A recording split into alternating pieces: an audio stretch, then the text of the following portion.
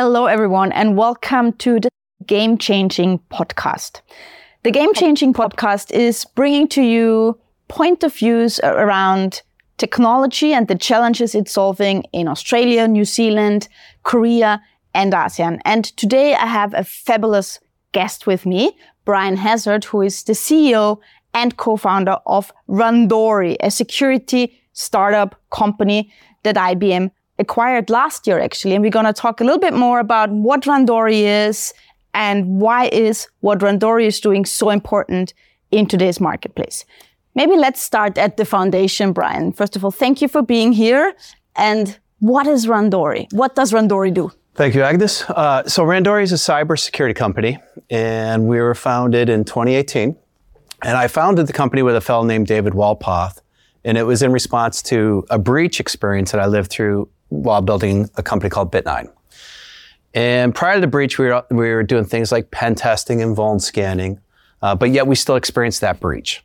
And we decided something had to be fundamentally different, and we wound up hiring David Walpoth, now the CTO, to attack us, to effectively red team us. And that went on for a number of years, and through that whole experience, I learned a lot about cybersecurity and how attackers actually attack. And we started Randori to effectively democratize access to that red team experience.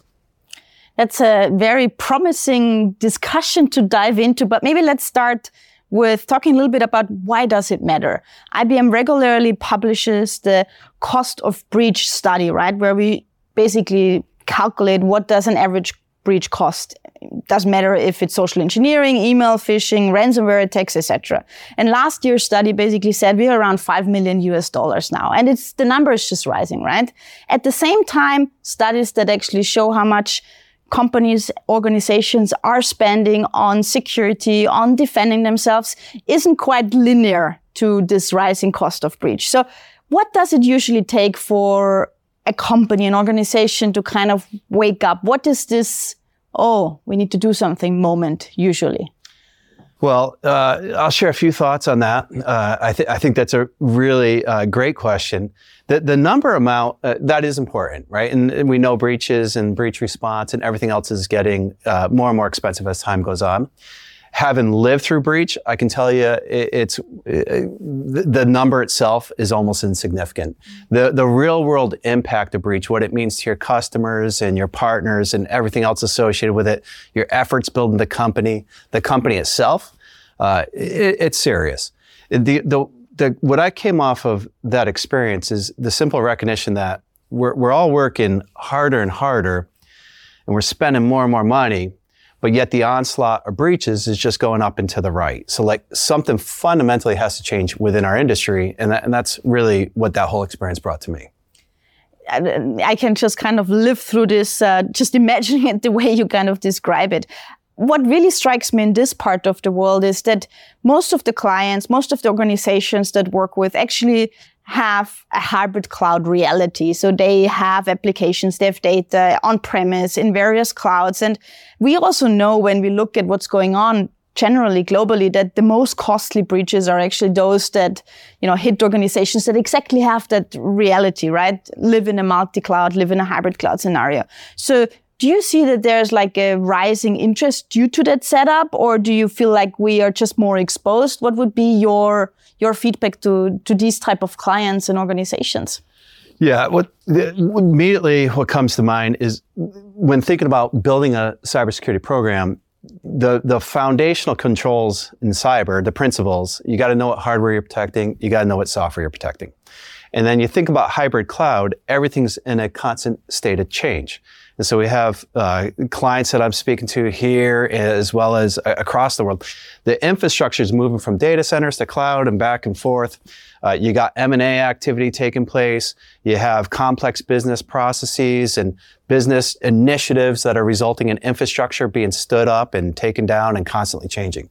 And if you put yourself in the CISO's position, you're only able to protect what you know about.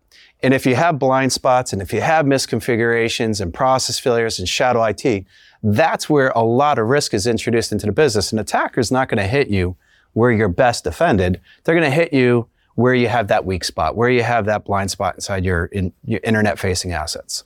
It's all about visibility. I like when you said before, to wear the attacker's hat is kind of like really, really paramount to be able to have a defense strategy. So let's assume we have several CISOs out there, or security executives, or just technology executives out there listening today to our conversation here. What would be your 3 best tips, the 3 pro tips that you would give them? One set of thoughts I'll share is a shift from a big focus on visibility and control to include discovery and validation. So we've all made a lot of investments to get the right controls in the right spots, to prevent as much as we possibly can. And then visibility to detect and respond when under attack, to be highly efficient, resilient in that situation. But the reality is all of those investments are only as good as what we're deploying it against. So if we think we're defending something that looks like that's a subset, and the attacker sees us differently, well, there's going to be things that we know about that the attacker can't see. There's going to be things that both the defender and the attacker sees. And then there's going to be the operational mistakes. It's incredibly important to have some mechanism to do discovery to ensure that you can see your business the same way that the attacker sees your business. And the next thing I would think about would be that validation. Once you have a good handle of what you're actually defending, you got to make sure you have the controls in the right spot, configured in the right way, that your team, in fact, knows how to use them. They're highly resilient and effective at using those controls and able to respond quick when under attack. So the shift from visibility and control, the emphasis now needs to maintain visibility and control, but add to it discovery and validation to understand how real attacks take place. The last that I would say is, having gone through that experience set, it's incredibly important for the defender to get a very strong sense of what the crown jewels are. We're not able to protect all assets equally, and it's really important to make sure that you understand your attack surface, get it as tightly managed as possible, get those crown jewels far away from that attack surface, and get your program in place to be highly resilient in that face of compromise.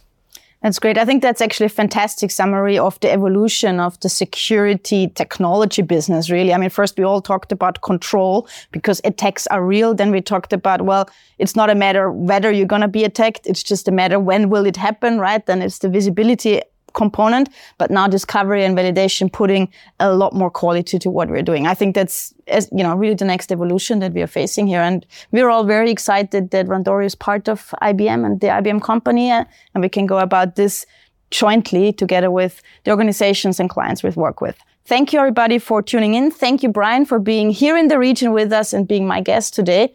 And I hope you'll tune in for the next episode of the Game Changing Podcast.